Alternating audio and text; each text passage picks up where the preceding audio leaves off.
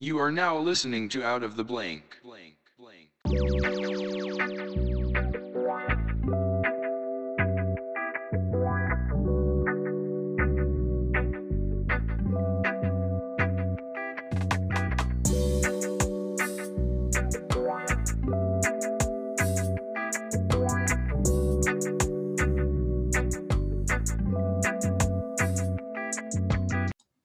Welcome to another episode of Out of the Blank Podcast. I'm here with Armand.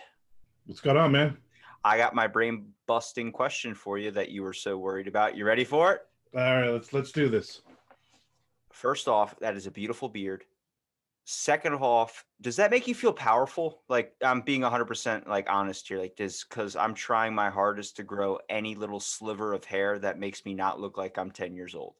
I worked retail management for many years, and I always got yelled at to cut it. So it was like this, which looks ridiculous because my head is way too big and round, and I just look like a basketball with a little bit of hair. So as soon as I went full time as an author, like literally the first thing I was like, I'm growing this damn thing out. So 9 years of full time being an author, and my wife every now and then trims all the dead ends, and there's a little bit of gray in it. I don't know if you can see that, but A touch of gray. just a touch. Yeah. Now, you said you're being an author. So what exactly are you writing about? Are you writing fiction, nonfiction? I write both. I write crime thrillers. I write horror books. I write contemporary fiction. I also write some nonfiction. I'm a self-published author, and I also work with a bunch of different small presses. So I'm what's known as a hybrid.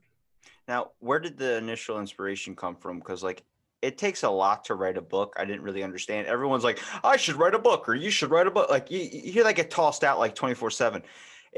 It just doesn't make sense to me because like I thought about it at one point. Should I write a book? No, I'm not going to. I don't have the time, the patience to. I mean, crafting on essays for school were so difficult, but like the ability to be able to write a book is something that is extremely difficult. For instance, very few books in my life have ever been able to paint a picture for a kid with ADHD. And that it's hard to really transform what you want or what you envision for a reader. And that is one of the most tasking things. So I'm curious, how did you come across that you had even the ability to be able to do this?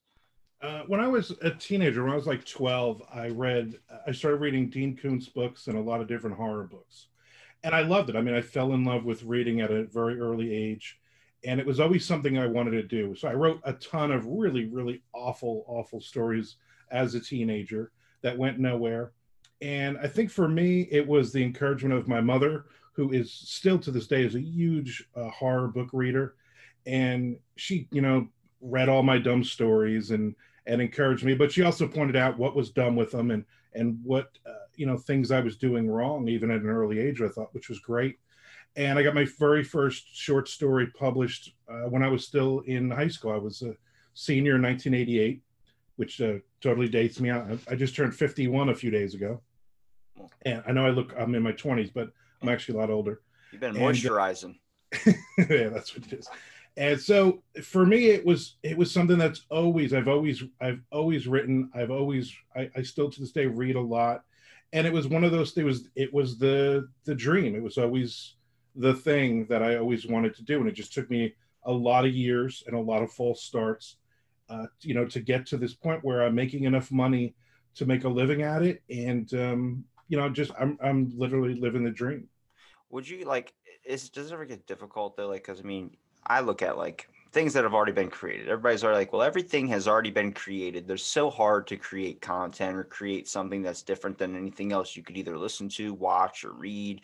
And it's like, it's trying to turn it on a new twist. Like if you looked at like the only really horror stuff I've ever really enjoyed were things like Rob Zombie's House of a Thousand Corpses that scared the living shit out of me. At like the age of 14, I saw it at a bike shop. But seeing how far you can push the boundary of when you look at it like this is a psychopathic film, like reading a book, or even watching a movie, a lot of the scenarios are kind of the same basis when it comes to things. So what separates you from the rest? You give it your own take, you give it your own character. So I mean, at the at the core of it, you're still, if I'm writing a horror book, so like behind me here's the Beast, which is a Bigfoot book. So Oh. how do I make my Bigfoot book different? Well, it's based on, I'm originally from New Jersey, and I originally I was born in Newark, and I grew up in Middletown, New Jersey. So I set this book based on an urban legend from when I grew up. I remember as a kid, the Beast, that there was a Bigfoot living in Horsey Park, in a park near my house. So when it came time to write this book, and the publisher said, "Hey, we want a Bigfoot book," that was my first thing. So I set it in 1986, and a lot of the characters in it are, parts of friends and different things, and a lot of not real stuff, but like that. So that's my take. I could have easily written, "Oh, let's go to the Pacific Northwest and write a Bigfoot or a Sasquatch book, or write a Yeti book or whatever." But for me, to make it a little bit different, probably not a lot of people have set Bigfoot in New Jersey in 1986 is the way I looked at it. I kind of talk about a little bit that our initial, I guess, point in life, something that we have when we're kids, or something that we might have started with, like given to in the beginning, we end up turning kind of back to it later in life. Like something like, oh, well, you grew up in a clock store. Next thing you know, the dude went to college, went and did all these other things, and ended up coming back to own his own clock store. Like you're pulling out initial inspirations or memories, things that your mind went to when you were a kid, and such as putting it in a book, like the Bigfoot thing. That's a scenario any kid that watches like the X-Files. I watched the X-Files New Jersey Devil.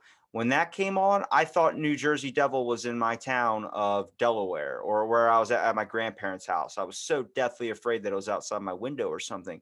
That could end up be turning into a play. Is kind of what you did, is the fact of you wrote that as like, imagine like looking out your window, New Jersey, Bigfoot was in that park. You used that idea and placed them there. I mean, it's initial inspiration from where it started in the beginning.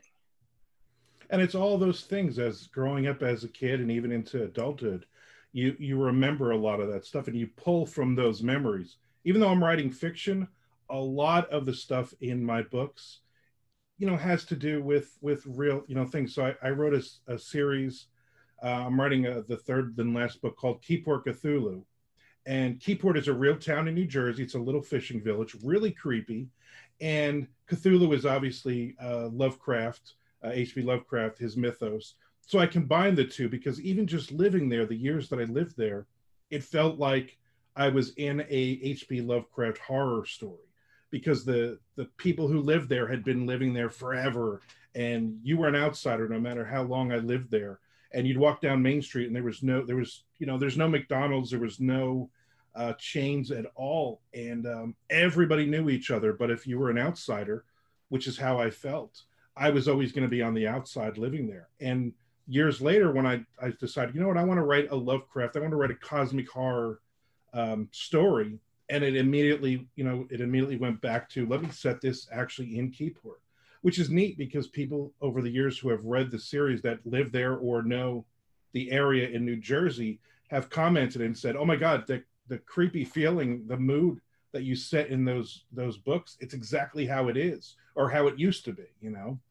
That's kind of that's interesting you say that, because I was just about to bring up, anybody that's from that area that's reading that is gonna be like, holy crap, this is where I'm at. This is the whole scenario. It's like they can kind of have that fantasy in their head. It seems like a lot of places kind of paint a broad spectrum picture of places, or vague, or fantasy islands or something that hits this spot of where no one can really find that deep connection to. And if anybody that doesn't live there reads the book, then they want to visit there. You know what I mean? Like I had somebody comment on one of my past videos where it's like, finally, I found a podcast that's a Baltimore accent or something. I'm like, apparently I have a Baltimore accent that somebody likes, but it's that connection. Whenever I hear, if I'm listening to my favorite comedian on his podcast, he brings up a memory of he would go down to Ocean City where I live. And I'm like, holy, like, it's like, I immediately get perked up, because then he starts mentioning places and these things. And I'm like, oh my God, I've been there. I know what he's talking about. I feel like I'm in on the joke, or I'm in on the story. Yeah. And it's that personal connection. I loved it. So because I grew up in New Jersey, a lot of my stories are going to be either set up in New Jersey or the Northeast. And then I've been in Florida for 20 years now. So then a lot of other books are set here. I'm about to say, how many books have you written since you've moved to Florida? Well, so I think I have almost 200 releases right now. That includes short stories and novels and novellas and stuff. So Do they take place in Florida, the 200? No, they're all over the place, but I'm going to guess a lot of them are in Florida, a lot of them are New Jersey, and then other ones are set in different places. Usually, if I visited somewhere, I can write about it. Like Atlanta, there's a couple of that are set in Atlanta, but then there's also like Philly, a couple that are set in Maine or Massachusetts, New York. I mean, I write all over because luckily I've traveled a lot and I get to see places. And while obviously I've never been to Brazil, but I have a book that's mostly set in Brazil. And the cool part with like Google Earth now is you can literally spend hours in Brazil moving up and down the streets and looking at it and then doing your research and stuff. So most of my research is food anyway. For some reason I'm a big guy. I write about food a lot in all of my stories. So that was a lot of fun as well, to be able to explore, a city in Brazil without ever actually going there. You have the best content creator in the world is the fact that you live in Florida. You know how many stories people talk about everything that comes out of Florida? It's like if you looked at, like, you should write a book on this. Aliens up in outer space, just viewing Earth like a television series. Every single TV they have in their little spaceship is a different state. Florida is just their prime time of, like, there's some crazy stuff that is always happening here. We watch Investigation Discovery a lot. That's my wife's favorite channel. And probably 80% of the time there's a Florida connection. And because she's from here, and I always goof and I always go up Florida again. And it's true. And her thing is, no, it's all the crazies from the Northeast that are coming down here and killing people here. And I'm like, yeah, there's a lot of crazies here too. We've met a lot of crazies over the years here as well. Do you find it that, like, for instance, like, you haven't done a crime thriller probably in Ocean City, Maryland, right? Okay, so do you think that it's easier to write a story based on the state that might experience something like that, like the likely possibility? Like, for instance, if I was going to write a horror or a crime thriller or a true crime type book, I would aim probably towards maybe this scenario takes place in New York, or maybe this scenario takes place where it's pretty common that there's a murder compared to other places. Like, you're not going to see that in Hawaii, really. Or do you find it that you want to steer against the norm, which is more of like, let's do a crime thriller in Hawaii. Let's do a crime thriller in Alaska, where it's like, you're got all this snow around. Where are you going to find the body? But it's like, there's not that many people living out there, so it doesn't seem like the high priority choice. Yeah, I try to be different. Like, so I try not to set everything in the same places, but a lot of times I will set different scenes in different places. So like in one of my short stories, they go to Baltimore, and it just so happens that me and my wife had gone back up to New Jersey, and on the way we were like, you know what, let's go be fancy and visit museums. Well, for us that means the Pez Museum and the Comic Book Museum in Baltimore. So we went to an Orioles game. We went and we saw the comic book museum that used to be there, basically catty-corner to the stadium. And so I got a lot of ideas as I'm in Baltimore, and I wrote a short story or two, in that setting, because I've been there. And so a lot of times, if it's in the U.S., especially if it's on the East Coast, I've probably visited there, or we're going to visit there, or I have no idea that I'm going to write about that at all. It's just we go and an idea hits, and if the idea stays with me, then likely it's going to be in a story at some point. What's an idea you've given up on? I mean, I've given up on thousands of ideas, things that, when I was younger, I used to write everything in a notebook. So I always carried this little notebook with me, and like I would go out to dinner, and there would be a conversation between two people, and I would jot down notes of what they're talking about, thinking this is great. And then later on, I'd be like, I don't even remember this conversation. So over the years, I don't write any of that down. My thing is, if I can remember that conversation weeks later, then that was a good enough conversation to put into a story. Or I might be writing a story and something will pop up. So my wife will read my book sometimes and she'll laugh and she'll say, I know exactly who you're talking about.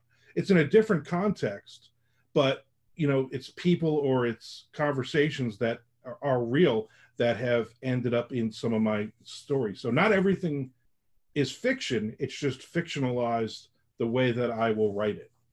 Kind of like the power of a narrator or the power of a writer, it's interesting because like you could write something, let's say a short story like, Sasquatch goes to dinner or something as a joke, but when you're writing it, you can have like the main character have a conversation that could be based on a real conversation that you've actually had, where if you sent that book to the person you had the conversation with, they would know exactly what you were talking about at that moment. Like, oh, you use that, like you get to see the pull of the initial inspiration. Like I had one of my best friends, his older sister is like a huge inspiration into my life when I was a little kid. I mean, they're basically family to me, but she was writing like love poems and love like novels and stuff. And I was reading them and I was like, I know exactly where you're pulling this inspiration from. A lot of this is from like past relationships that you've had, like boyfriends you've had over the house when I was a little kid, like playing Call of Duty or something on the TV, and they would come in, like fights you guys would get in.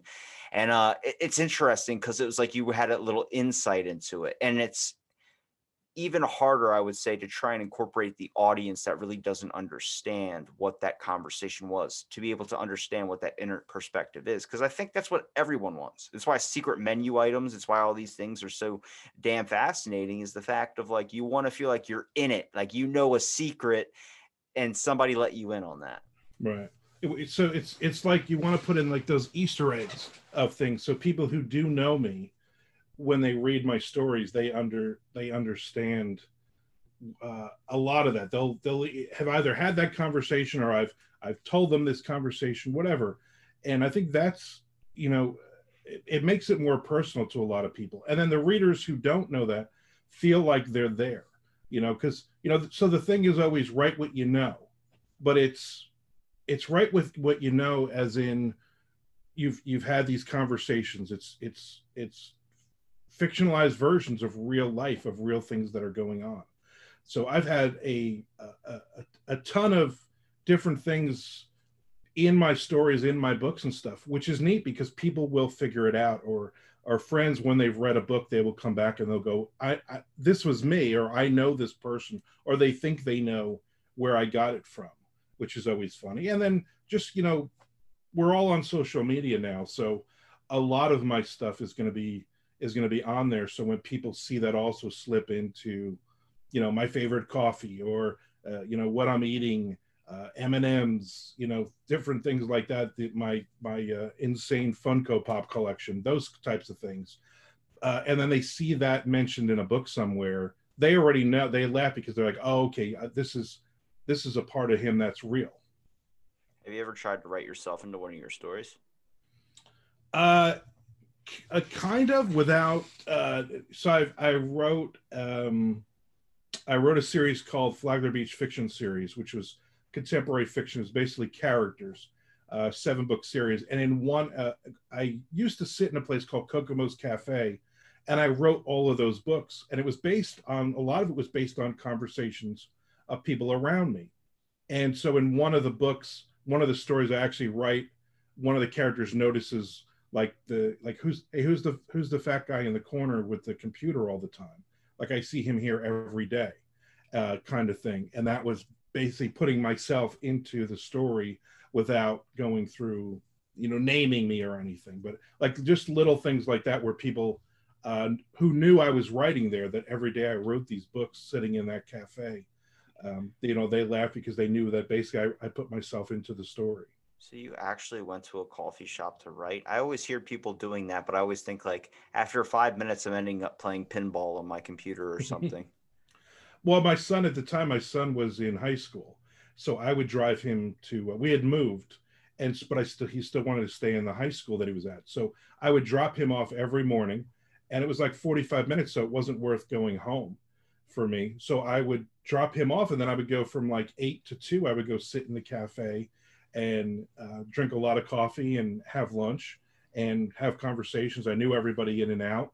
It was Flagler Beach is a little beach town right on A1A in Florida. So tons of people were coming in. I had great conversations, and every day I wrote, and I ended up finishing 7 books basically of real places around that town. That might be the best credit Starbucks has today. Because their customer service is not the best. What would you can say out of all the things you write about or all the things you think about, what's the topic? What's the one that gets you, the one that you're passionate about, where you're writing about it, you're like, I want to keep this book going. I want to make this the longest series or something. Because I mean, I'm interested in cryptids, but are you more fascinated in true crime, writing those? You know, for me, it's the characters. I'm more interested in putting two characters together, sitting at a table and see what happens. See two different people, two different mindsets of what they talk about. So for me, it doesn't start with a plot. It doesn't start with a genre. It really just starts with creating characters for me and seeing what they would do in a situation. And for me, that's really the fun of it. My favorite books that I read are, I always say, I would read this book if nothing happened, if these two people just had a conversation for 200 pages, because they're fascinating. Because you can have a great plot, but if you have bad characters, that book is garbage and I'm not going to read it. But if you have a all right plot, but the characters are so great, I don't care what they're doing. I'm going to read those characters to the end. Because I'm trying to think, from the books that I've read that really captivated my attention were something I could put my scenario in. They weren't really the most interesting of characters. They were just a way of being able to be relatable. I think that's the whole aspect of things too, is trying to find something that's relatable. Even having Bigfoot, for instance, that's relatable because people know who Bigfoot is. It's not like you tossed out like the Pope licking monster and people are like, who the hell is the Pope licking monster? Like, well, if you lived in Pennsylvania, you would know who that monster is because that's the cryptid of that state. So it's like, you gotta have that. It's interesting to hear how your process works, because as a person that wants to read, but it's very, very hard to, like Steven, what's his name? If I say Steven Spielberg, he's an author, isn't he? That's his name. Wrote 10,000 Leagues Under the Sea. Stephen King. Yeah, Stephen King. Stephen King, like he talked about, he would take inspiration from people like you did, like you were saying you were doing, from people that he would just come across in everyday life. Like he would make like, who is this character that is just like, that's a Karen. That is a Karen. Like you would like that, just that term, but he would come across that in his everyday life and throw that scenario into the book, but he would just like expand it out more, make it more maybe outrageous than it actually was. And it's just, that's inspiring to me to see where someone's brain can take something, like you can hold on to like a memory, for instance, and then glorify it up to much more than it actually was. Right. Well, as a writer, I'm always writing, even when we're out to dinner. So when me and my wife first started dating,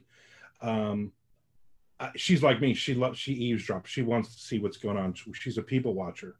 And I would make up stories about people. Like I would go, see these two? I said, this is their first date. Well, how do you know? Well, because the way he's so attentive and stuff. So they haven't slept together yet. And I would go through this off the top of my head, this whole scenario of what's going to happen and what happened. Now, I don't know if it was true or not. They might have been married for all I know. But it's the fun of writing for me. You know, it's the fun of, you know, making up stories about people. So as we're going along, we started doing that where we would be somewhere. We would be in Walmart, and afterwards I would have 1,000 stories, because people going to Walmart are generally insane with conversations and stuff. And you know, somebody said on an interview once, he said, "Where do you get your inspiration from?" I said, "You know, as a writer," and I said, "Go to Walmart for an hour. Just go walk around and listen to people and see how they're dressed and how they behave and interact with each other. There's about 1,000 horror stories right there."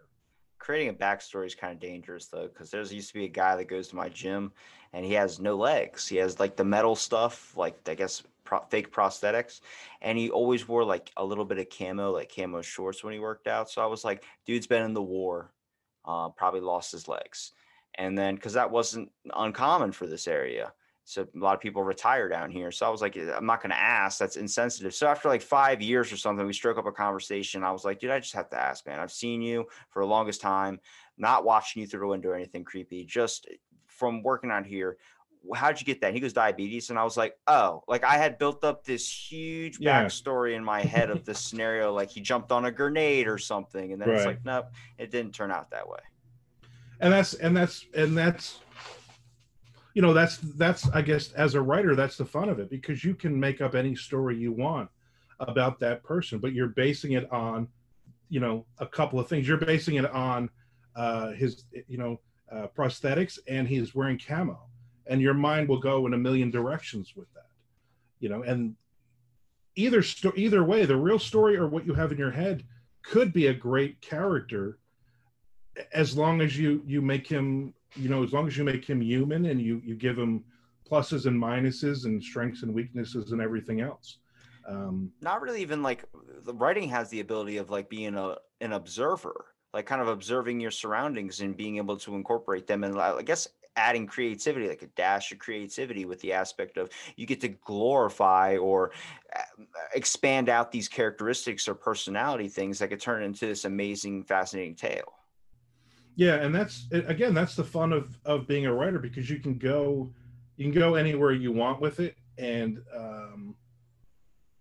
there's really no limit to what you can do with, you know, that character right there. My mind, if I sat down for 5 minutes, my mind would go in 50 different ways. And I would say, okay, the thing everybody's going to think is this guy lost his legs in the war. That's the obvious one. But what's the not so obvious one that's more than he was a diabetic? You know what I mean? So where's the middle that it makes sense right there? And that's kind of how you start working it. That's how you start as a writer. You start creating those characters. He chopped off his leg because he's the survivor of a Rob Zombie House of 1,000 Corpses scenario. Well, that makes sense. Now, when it comes to horror, though, what scares you? Come on. So here's the funny part with me. I do not watch horror movies. I haven't watched a horror movie since I was a kid. Probably, you know, the original Halloween and Friday the 13th, and when it was good, yeah. Nightmare on Elm Street. You're right. Back then, that's what I grew up on. So I grew up on all of those 80s movies and stuff. And then I really just got bored with it.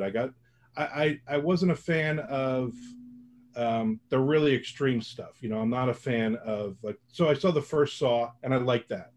But then it got a little bit ridiculous, and Hostel and Human Centipede and all these crazy over the top. It turned into Fast and Furious. It's like you should have stopped at one. Yeah, right. So I just got bored with that. And so for me, you know, it's not necessarily the scare anymore. It's just being entertained. So when me and my wife first started dating, she said, I don't watch horror movies. And I said, me neither. I said, which is fine. I said, we could watch a Jennifer Aniston romantic comedy and I'm happy.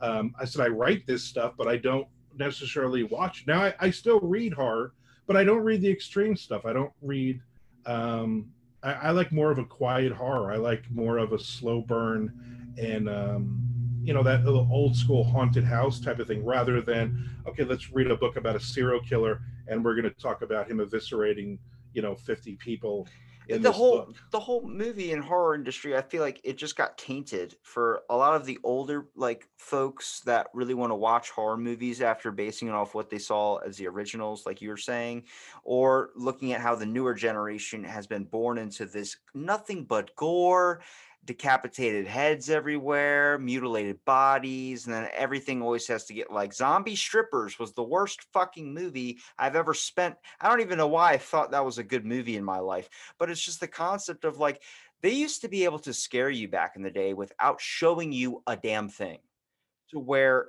you didn't see a single thing of the monster. You didn't rely on CGI. You didn't rely on anything.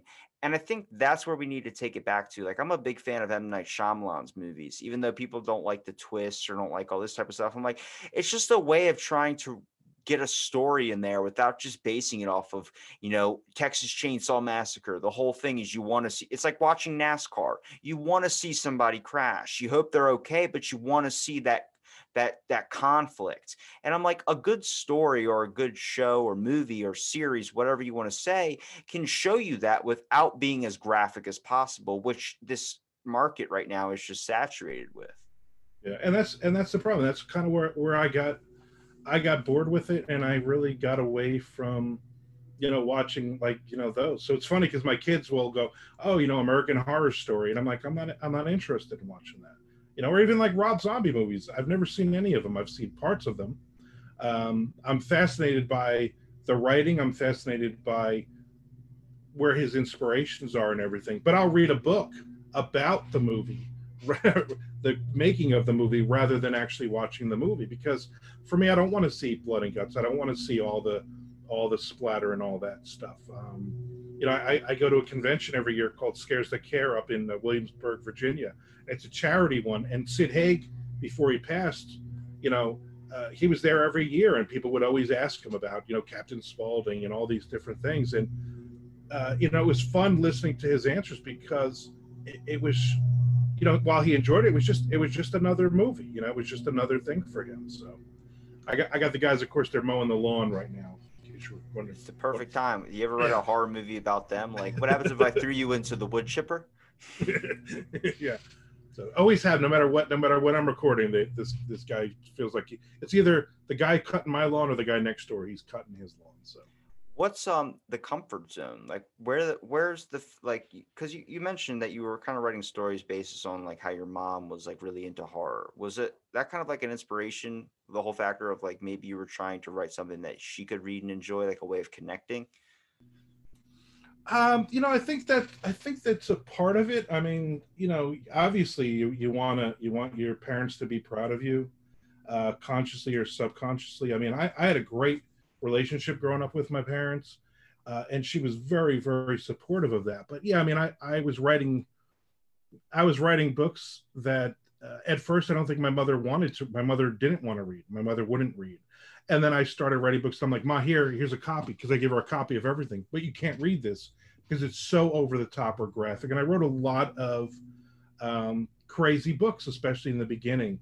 And now I've kind of mellowed out where you don't need all the violence. You don't need the profanity. A lot of that can happen off screen and, still freak a reader out or make them enjoy it more. So I think it's definitely one of those things with me where I'm you want her to be proud, and she is, and she loves it, and she brags to all of her friends, and when she goes to the grocery store, and she'll wear some of my shirts and different things. But that's gotta feel good. I don't think once in my life so far that I've ever gotten anything put on the fridge, like, at all. See, and I have a lot, and she has my books, probably about 100 books that's in her bookshelf. She has a whole shelf and a half. Did you charge her for your autograph? I would do that. But last 2017, I wrote a nonfiction book about baseball, and a lot of that was growing up in a baseball family.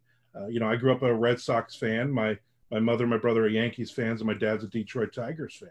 And there's a lot of those stories, and I got to interview my parents for the book and stuff. And I think that for me, that was kind of the thank you to my dad, because my dad, taught me how to be a baseball fan, and my dad's taught me a lot of things in life. So, you want to do that. You want your parents to be proud of you. You want people that I grew up with, and the bad people, the people that, I've been divorced twice in the past, and I always joke that I've killed those two about 1 million times in my stories and stuff.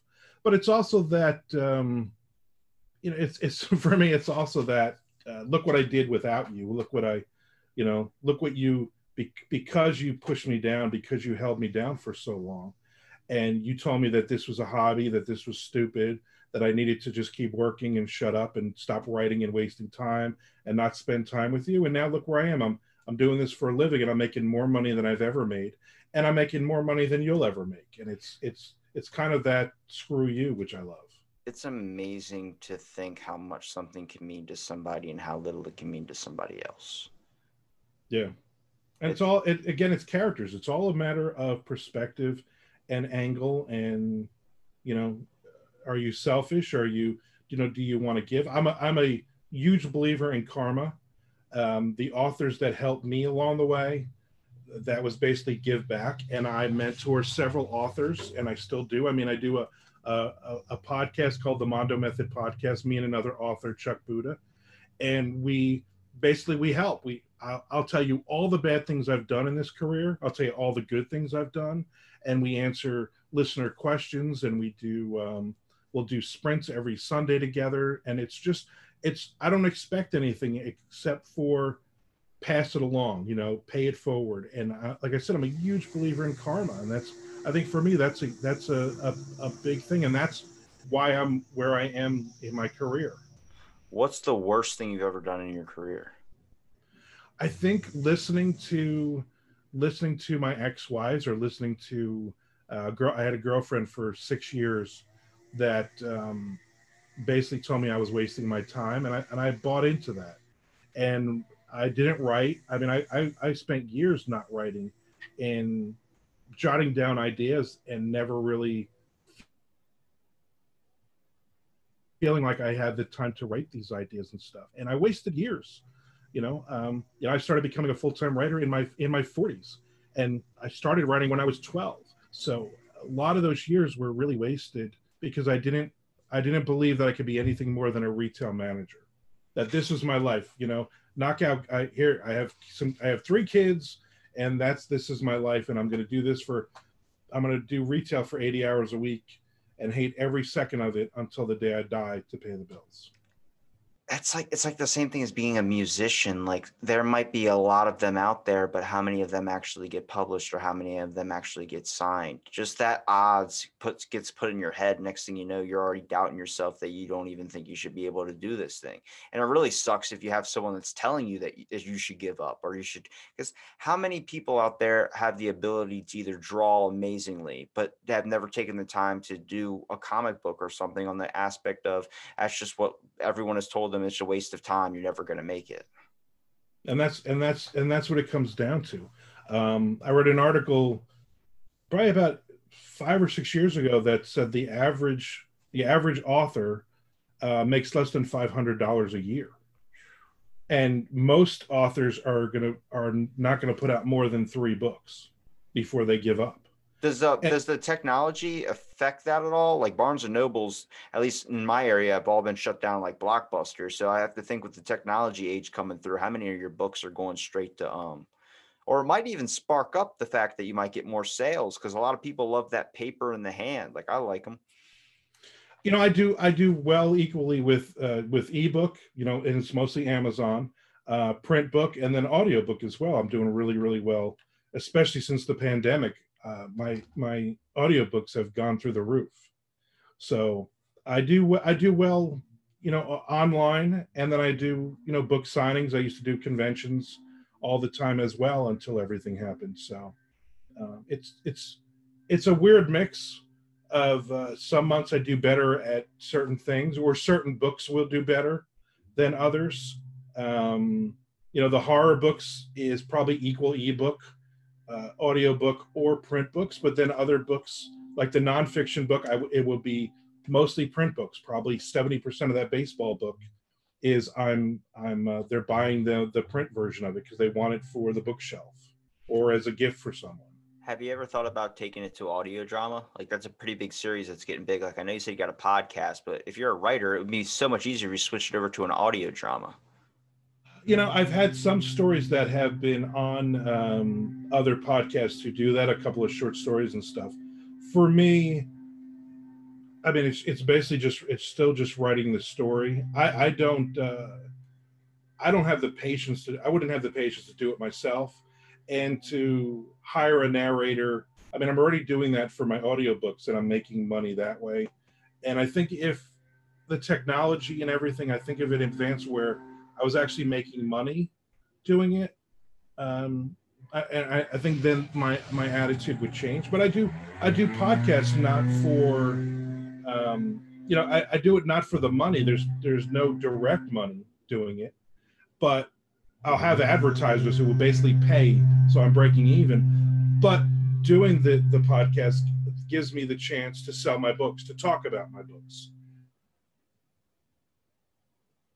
to slip them in when I'm having a conversation with another author, or when we're talking about publishing or marketing or whatever. So I use it when I use it as a networking, as a networking tool to find publishers and to find other authors and other podcasts, basically to hang out with.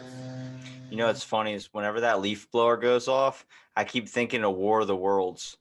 Like, that was something that scared. Whenever I hear one of those fire sirens that go off in towns, when I was a kid, I thought that was it. I thought an alien was coming down and killing everybody. Like that is, see, that's the type of horror I like. Is something that it's not all about murder. It's not all about, oh, someone's got to have their head chopped off and you shit down their neck. No, it's got to be something that can like, holy crap, there's an alien invasion, and it's not like Body Snatchers. It's straight up like people are disintegrating and there's a giant fire siren that's going off. It's going to make you dead scared.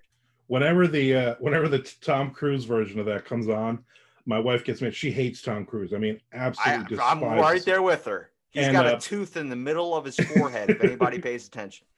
But I love that movie so much. I like kind of get past that it's him in that movie, but I'll just put that. It's one of those movies I'll just put on no matter where it is. But if she's in the house, I got to turn it off because she gets so mad. I watched that one after I saw Scary Movie that did a parody of that. So every time I watch it, I keep looking at it like, all right, where's the jokes? This is getting real serious and dark. Yeah. Have you ever had, I guess, an amazing fan experience, like one that really kind of still you remember to this day, like somebody commenting on something or somebody maybe giving you like a little speech of how the book might have affected your life or something? Yeah, the one that comes to mind is I was writing that Flagler Beach fiction series, and we were doing a book signing in Flagler Beach, being two other authors, at a little outdoor patio at a wine place. And the place I used to sit in, Kokomo's, the lady who owns it, she called me and she said, "Where are you? Are you in town?" And I said, "Yeah, I'm over here doing a book signing." She's like, I'm gonna send somebody over. She wants to meet you." And I said, "Okay." And that's all she said. Her and her husband are on a motorcycle. Okay. So as I'm sitting there, this woman comes up and she's got tears in her eyes. And she says, Are you Armand? I said, "Yes." And she hugs me.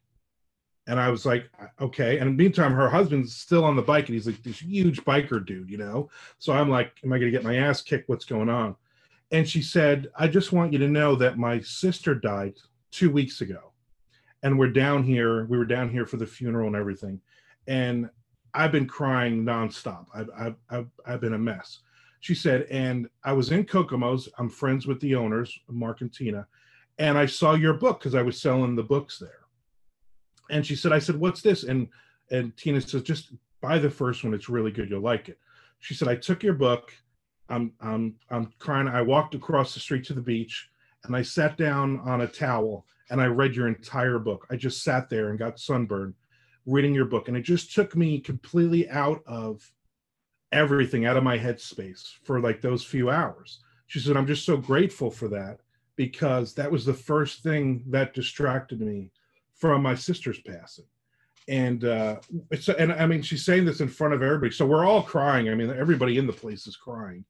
And it was really emotional. So I think I was working on maybe the fourth or maybe the fifth book at that point. So I actually put her and her husband in the book as characters in the book. And that was just really super cool. And to this day, we're still in touch. And she'll still buy my books.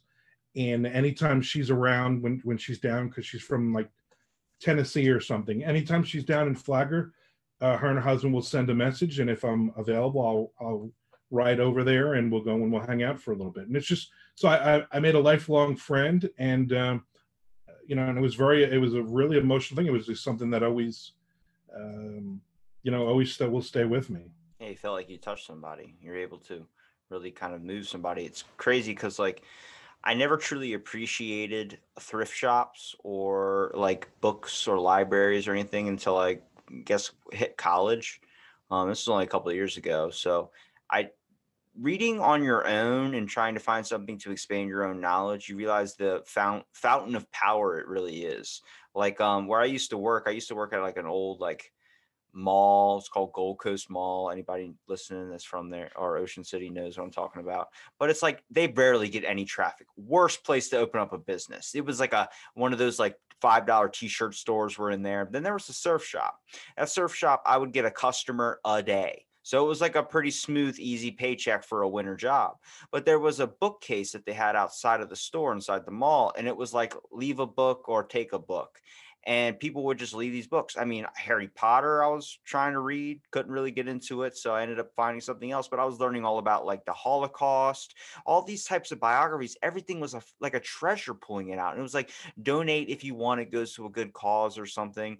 And yeah, you bet your ass I would donate money just to be able to get a little bit of information, because you can't find that stuff on the internet. There's a different thing when you're putting a book online compared to when you're reading it in person. For some reason, the information soaks in for me better if I'm able to hold it in my hands and be able to flip back and forth. Plus, they give more info when it's in a book. Yeah, and that's, you know, that's the fun too. I was lucky because I've always read. I read from the time I was a kid. I always read, but it's always interesting for me to meet people, to meet readers, and they're new readers. And they're like, oh, over the last few years, I really started reading, you know, books, or I loved horror movies, but I was getting bored with them, and I started reading horror books. You know, when zombies were really big, tons of readers funneled into that. They loved The Walking Dead, and then they started reading zombie. They started reading zombie books, and so for me, I mean, that's a great thing. I have something similar in front of my house. It's called a little free library. And me and my wife put up, and I put books in there. I even put some of my books in there, and all the kids in the neighborhood come, and they grab books and they leave books, and it's neat. And I get a ton of traffic out there every day doing this, and it's all free. I mean, I buy books all the time, and I'll put them in the library and stamp them, and people just take them. People come from all over the place, and they'll come and take them, which is pretty neat. Are you ready for this 95-mile-an-hour fastball pitch idea for a book? So you got your library, the little thing where you can put a book on. Imagine if it's like a story, kind of realism here. You put a book there, and one of the kids picks up your book, and you've been slowly talking about how you've been murdering things in the neighborhood, and the kid's just finding out, and he's like afraid to tell anybody because you know that they believe him because you're already an established author that could have this like whole thing. So it's like, oh, you're just crazy. That's not true. That's not true. And it turns into this long commute where you get arrested, and then it's this whole thing. It's a mind blow scenario, man. I'll add it to the list. Because see, like any types of things like this, are you at any point trying to focus on maybe getting a movie deal with one of your books? Has there been any, like, even a premise of it happening? So right now, as we're talking, I have 7 different stories that small companies have taken a flyer on.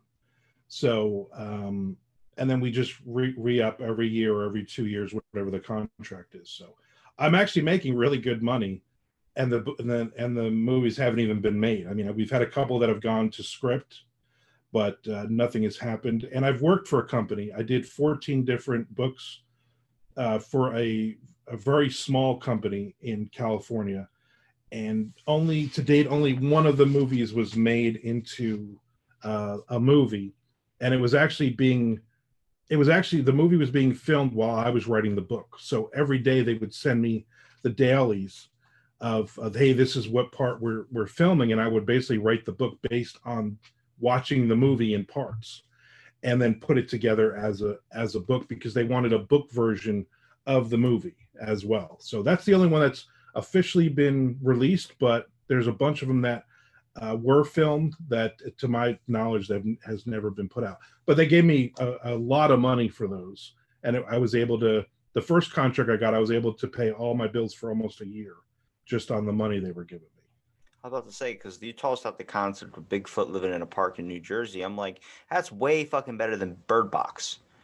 Bird Box was a horrendous piece of shit movie. Hey, Josh is my buddy, so watch. Wait, he wrote Bird Box? Josh Mallerman. Tell him the first 5 minutes was amazing. It was like The Happening. I loved it. You got to read the book. Don't watch the movie. Okay, the movie, I think it's Sandra Bullock. I don't know what it is about her, but I'm looking at her, but like, she just has that face where it's like, you look like you're sucking on a lemon 24/7. Josh is a buddy of mine. All right, well, tell Josh. Josh, I'm sorry if you're listening, but I like the first couple minutes, the part of people running out in the traffic and stuff. Just the rest of the movie, Sandra Bullock, was too much Bullock. I'll let him know. But hey, Armand, I appreciate you for doing the podcast, man. Is there anything you can promote to tell people where to find, like, your Twitter, Instagram, where they can find some books? Obviously, I'm on Amazon. You can find me there. Also, follow me on. I'm very active on Twitter at Armand Author, ARMANDAUTHOR. I'm on Facebook. I have an author page on there. You can find me there. I'm not on there all the time, and I'm also on Instagram at Project Net. I run Project Entertainment Network, which is my podcast group. We have over 30 podcasts. So you can find it at projectentertainmentnetwork.com as well. I'll make sure I link it all in the description. And thank you for listening to this episode of Out of the Blank Podcast.